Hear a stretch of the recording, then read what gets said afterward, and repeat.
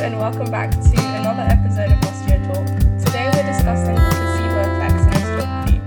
A placebo is used in clinical trials to test the effectiveness of treatments and is most often used in drug studies. For instance, people in one group get the tested drug while the others receive a fake drug or a placebo that they think is the real thing. As of the 15th of March 2021, osteopathy has been in the French media with headlines suggesting that as a form of treatment, it is merely a placebo effect, particularly in the treatment of chronic pain. Today's guest speaker is Raphael Zagara-Parodi, whose study was criticised by the French media. Raphael is a registered osteopath in France and the UK, practicing in Paris since 1999. He has also been heavily involved in osteopathic education and research, with previous posts at the A.T. Still Research Institute in Kirksville, USA, and the University College of Osteopathy in London. Currently, he is an associate editor of the International Journal of Osteopathic Medicine and a member of the non-profit foundation Cum Collaboration Board of Trustee. As an osteopath, Raphael has an expertise in the management of chronic and acute neuromusculoskeletal conditions and sport injuries. He is now involved in the development of an evidence-based framework to evaluate the clinical relevance of the body-mind-spirit osteopathic tenet in contemporary osteopathic care. So thank you for agreeing to speak with me today, Raphael. Thank you for the invitation, Yasmin. I'm very happy to have this talk with you. So we're going to discuss your study today. So your study took 400 patients with low back pain who had previously used therapy ranging from opioids, NSAIDs, muscle relaxants, and physical therapy, and randomized them into osteopathic manipulation versus sham therapy. My first question is, why did you decide to carry out the study, and what was the study's aim? So thank you for this question. And like you have outlined it in the presentation, there has been a lot of criticism regarding this study, and most importantly, the way it has been reported within the profession and in the media. So I would like to make absolutely clear what was the research question. So the single research question was to evaluate the specific component, manual component of osteopathic care. So the research question was what we wanted to do is to evaluate the effectiveness of osteopathic manipulative treatment within osteopathic care. It means that we have in both arms, the contextual effects were exactly the same. And the only difference between the two groups was the manual treatment that was provided. One was standard, and the osteopathic manipulative treatment. And again, I'd like to make it absolutely clear that standard does not mean standardized. It means usual care. So it was just one usual care form of treatment based on the diagnosis of somatic dysfunction. That was for the treatment group, and for the sham group, it was standardized in the sham group. We used a light touch, a form of treatment that has already been used in previous randomized clinical trial evaluating the effectiveness of osteopathic manipulative treatment. So that was the research question. Thank you. The clinical outcome of your study was measured using the change in score on the Quebec Back Pain Disability Index at 3 months. So for those listeners who aren't familiar with it, the Quebec Back Pain Disability Index is a survey which scores the effect of back pain on your life from 0, meaning no limitations, to 100, meaning maximal limitations. Prior studies have concluded that the minimum clinically important change on the scale is 20, which reflects that the patient is feeling better. Even though your results are not clinically significant with regards to a large patient population hitting that 20-point improvement bar, the QBPDI decreased by 4.7 points in the OMT group and 1.3 points in the sham group. So there is a significant difference between these two groups, and I want to explore that a bit more. One explanation for these results, you can look at it as, OMT works and osteopathy provides improvements in back pain. And I guess the second sort of route is you could look at you could explore the sham group's results and say that actually their responses were to do with touch, because like you said, patients in that group received light touch throughout the treatment process. So what conclusions did you make from your results, looking at both the OMT group and the sham group? So if you don't mind, I'd like to answer by probably explaining that this is absolutely normal for any type of treatment to have a specific effect and contextual effects. There is an important literature review, systematic literature review on the different medical treatments, the evaluation of the specific effect and contextual effect of each medical procedure for, my recollection is knee pain, for knee pain, and the overall contextual effect is 75%, and the specific effect is 25%. So and it can range from 10% to 30%, the specific effect. And in the previous, that was for, we were talking about injection with cream, non-steroidal cream.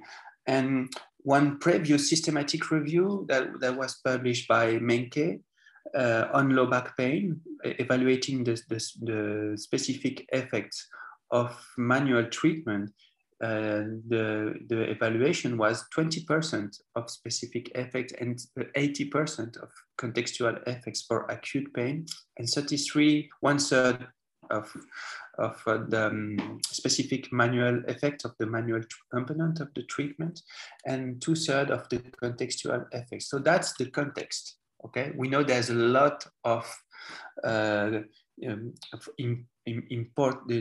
there's a lot of contextual effects that can increase or decrease the specific effect of each treatment. So this is absolutely normal to have a small specific effects and probably a large contextual effect.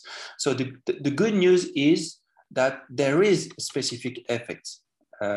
For example, if in trials evaluating homeopathy, it's very difficult to find specific effects. But here, the osteopathic manipulative treatment has a specific effect, and as you have well described, there was a statistical significant increase of 3% of the Quebec index, but at the minimal clinical difference, meaning what the minimum that a patient we use to say that patient can really describe an improvement is 20 points out of 100. So this is nothing really new. The only new thing is that, and in 2003, Lichard and collaborators and same results, meaning there's a small specific effects and probably a large contextual effects, and with the importance of the placebo response within this within all this framework. The only thing is that the methods we have used here is new, and because we have used the methodology of complex intervention, we have been very lucky to work with Dr. Isabelle Boutron, who was key in designing the specific methods to evaluate and to report non-pharmacological intervention. So it could be acupuncture, it could be psychology, and it could be manual therapy. And among manual therapy, it could be osteopathy. So because we have used these specific methods, we have been able to publish in a journal with a high impact factor, something that has not been possible in the past. So the only new thing is that we have used a stronger methods, and now we can confidently have probably the same conclusion that was expected if for all manual therapists and osteopaths who are already aware of the current state of the art and the current evidence regarding the effectiveness of manual therapy. One thing that I came across whilst researching people's response to your study was the placebo effect and how you were measuring that against OMT treatment, and some people think it wasn't necessarily an actual placebo because patients could have easily figured out if they were receiving OMT or sham therapy. So throughout your research, you did record a subset of the appointments and you did have them professionally adjudicated. And the adjudicators found that the listening quality and the reassurance was higher in the OMT group than the sham group.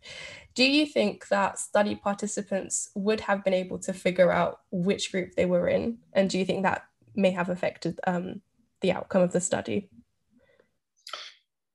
This is a good question. So, and I don't have the answer, but we have the data, and data are available for further investigation. So the research team led by Professor Ranou here in France will make public announcements. And if investigator wants to explore our data, we have data sharing policy. So it will be easier probably to have to answer this type of question. And I completely agree. And I think it's important not to focus on, oh, is it sham, is it OMT, but why have we got these results, and how could we apply them to help patients? So I think that's really, really interesting. My next question is going to be, why do you think the French media responded in the way that it did?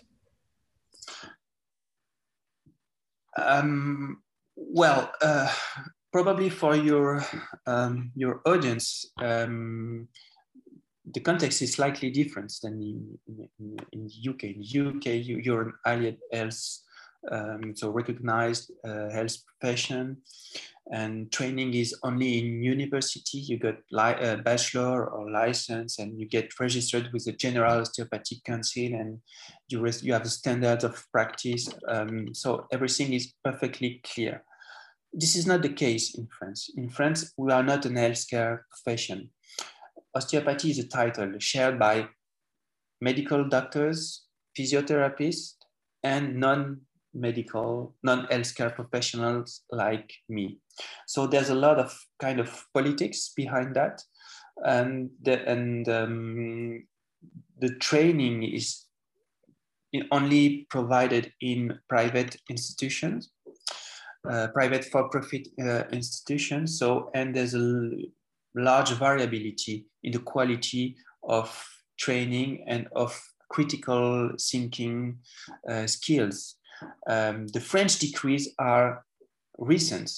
It's only 2014. So the first students, the first graduates who have received a clear training, it only happened 2 or 3 years ago.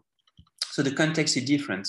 And because of that, there's the kind of difference between the way the information is treated.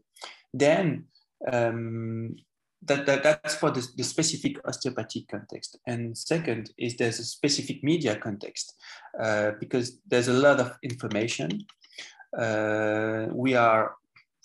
There's so many information. So they want to simplify the outcome. And sometimes simplifying is becoming very simplistic. So what we have found in this trial is that patients can't make the difference between what osteopaths call a placebo and what osteopaths call a real technique for chronic pain patients. Okay, so because probably this is too long, some medias have said, oh, osteopathy is no more than a placebo. And there was probably a confusion between placebo effect, that is implying there's nothing really worse of using, that is very different to the placebo response. Placebo response is a very well described phenomena within the body that can be enhanced with all the contextual factors. So, the place, the way we talk to patients. So we know that, and probably in complex interventions, this is probably one key aspect of treatment, but for each type of treatment. So probably there was a lot of combination for that.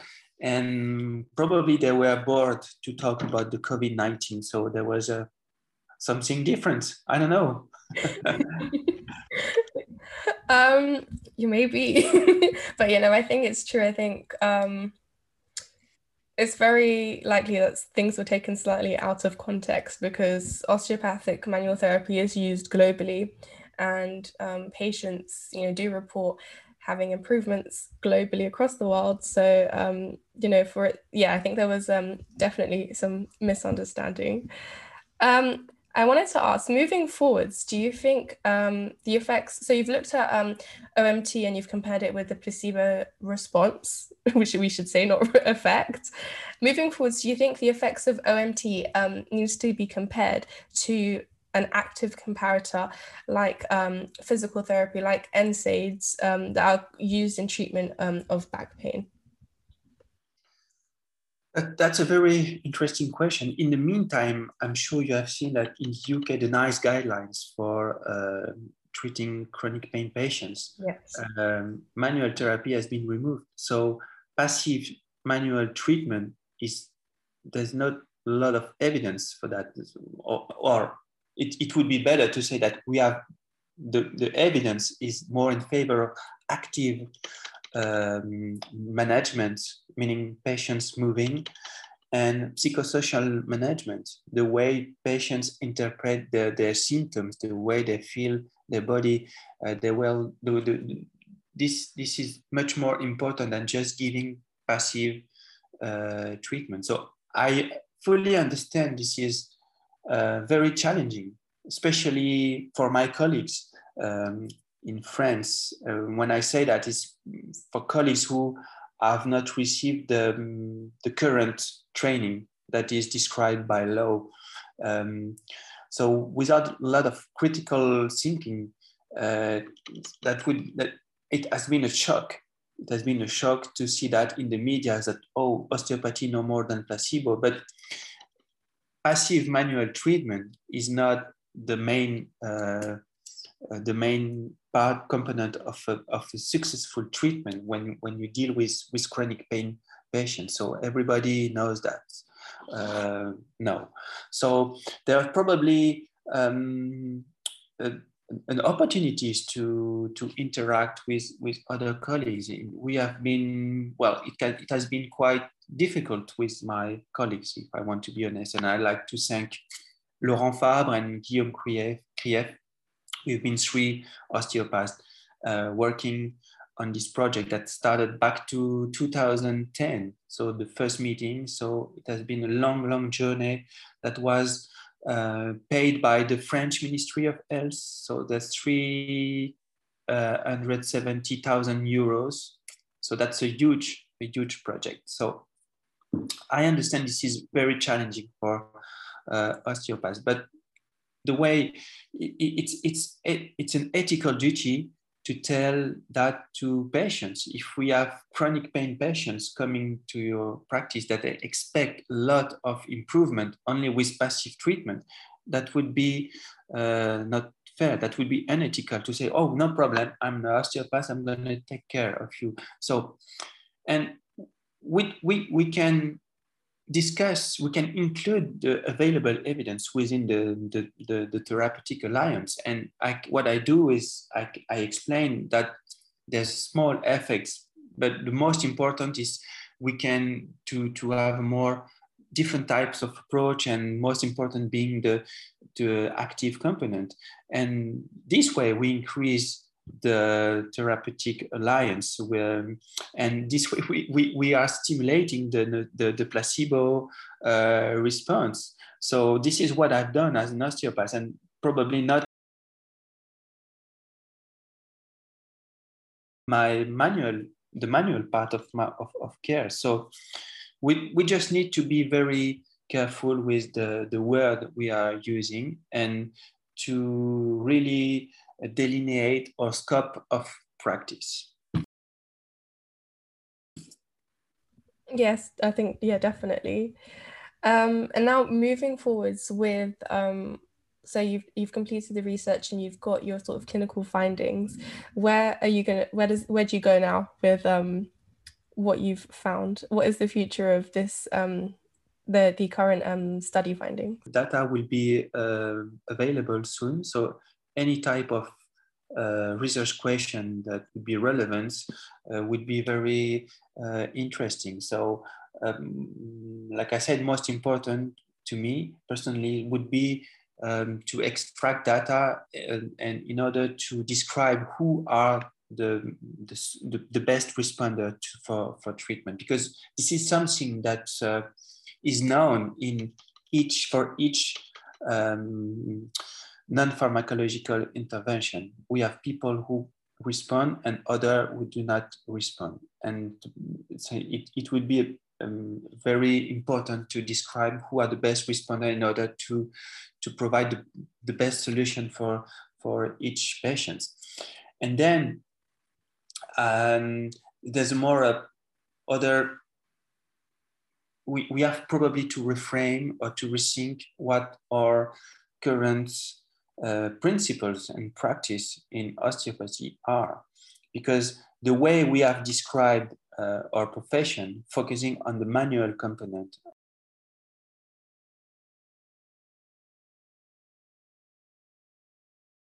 probably to be reviewed. And when I say that with my English brain, being very polite. If I would tell that with my Peruvian brain, I would say we need to stop telling this because we have evidence against that. So that would be absolutely nonsense that osteopaths would be the only one to promote theories that are not backed by science anymore.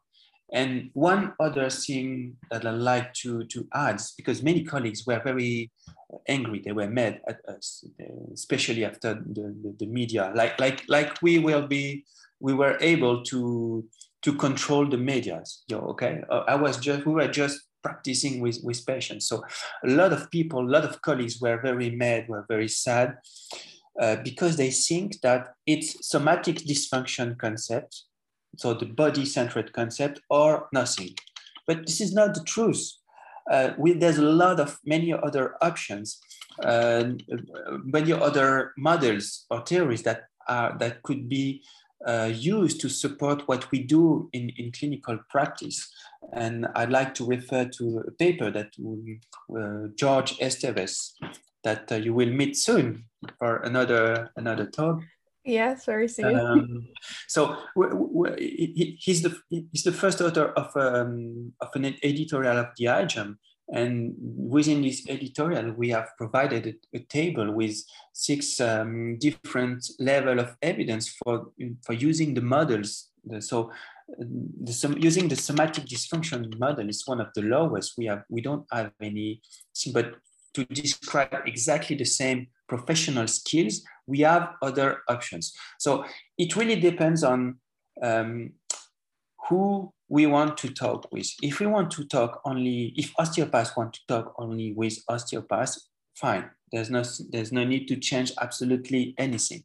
The problem is if osteopaths want to talk with academics in the academic world, we need to use their language. It's just normal common sense, but apparently it's quite difficult. And again, the context is that many colleagues have not received the basic skills in critical appraisal. So if they have been using only those body-centered models, and nowadays they say on TV, "Ooh, there's no more than placebo, we need to stop that," and they feel there's nothing, I fully understand that it could be very fearful for that. So we have the profession and other manual professions have provided different models, more patient-centered models, meaning what these patients want, expect for manual treatment. And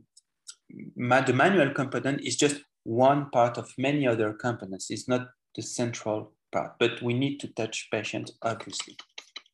So when you say you're looking at different models, do you mean like the biopsychosocial model? Biopsychosocial model is much more suited to describe chronic pain patient management. We're not focusing on the somatic aspects of the patients, but on how the patient interprets his pain, and how if he has support or not. So all this type of non-physical component that can affect the final outcome. And so those factors are known. So using those factors, like it's very common now in the UK, in the training, in becoming an osteopath in the UK, it's obvious, but in France it's quite new. But again, you have to consider all this within our specific context, that there is very recent decrease and no academic training. There's absolutely no control from universities of the content. So there's a lot of content that are based on expert opinion and without a lot of critical thinking. So it has been too much in a very short period of time for many, many colleagues. So that's why there is quite a strange reaction, but we're okay, we're fine. No, but I also think that's why it's important to be having these sorts of conversations, to expose people to new ideas, and people should be, open to change and seeing things in a different way that maybe they hadn't necessarily been exposed to previously. So yeah, I think it's really amazing that we've been able to discuss this. And for example, with us, I'm still at university. I'm at the British College of Osteopathic Medicine, but I've also had experience at UCO, the University College of Osteopathy as well. And the biopsychosocial model of health is something that is very much drilled into us from day one, as in, you've got to be aware of all the different factors that can be affecting your patient. And if you're not addressing them, if you're not, making referrals to ensure, for example, a patient's mental health well-being is addressed as well, for example, then, you're not really doing your duty and kind of using your tools to help the patient get better. So it's really interesting that you mentioned that, and I really look forward to reading the models that you've put out as well. But thank you so much, Raphael, for joining me today and having this really, really awesome conversation.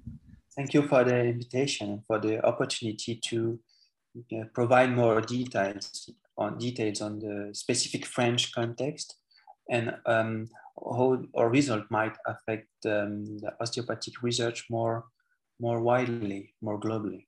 So thank you. Thank you. Thank you so much for listening. If you enjoyed it, don't forget to subscribe, leave a review, and share this show with your friends and family. You can also connect with me on my Instagram page @OsteoTalkPodcast, where you can find resources and information about osteopathy and updates on upcoming episodes available every Friday. Thank you for listening, and goodbye.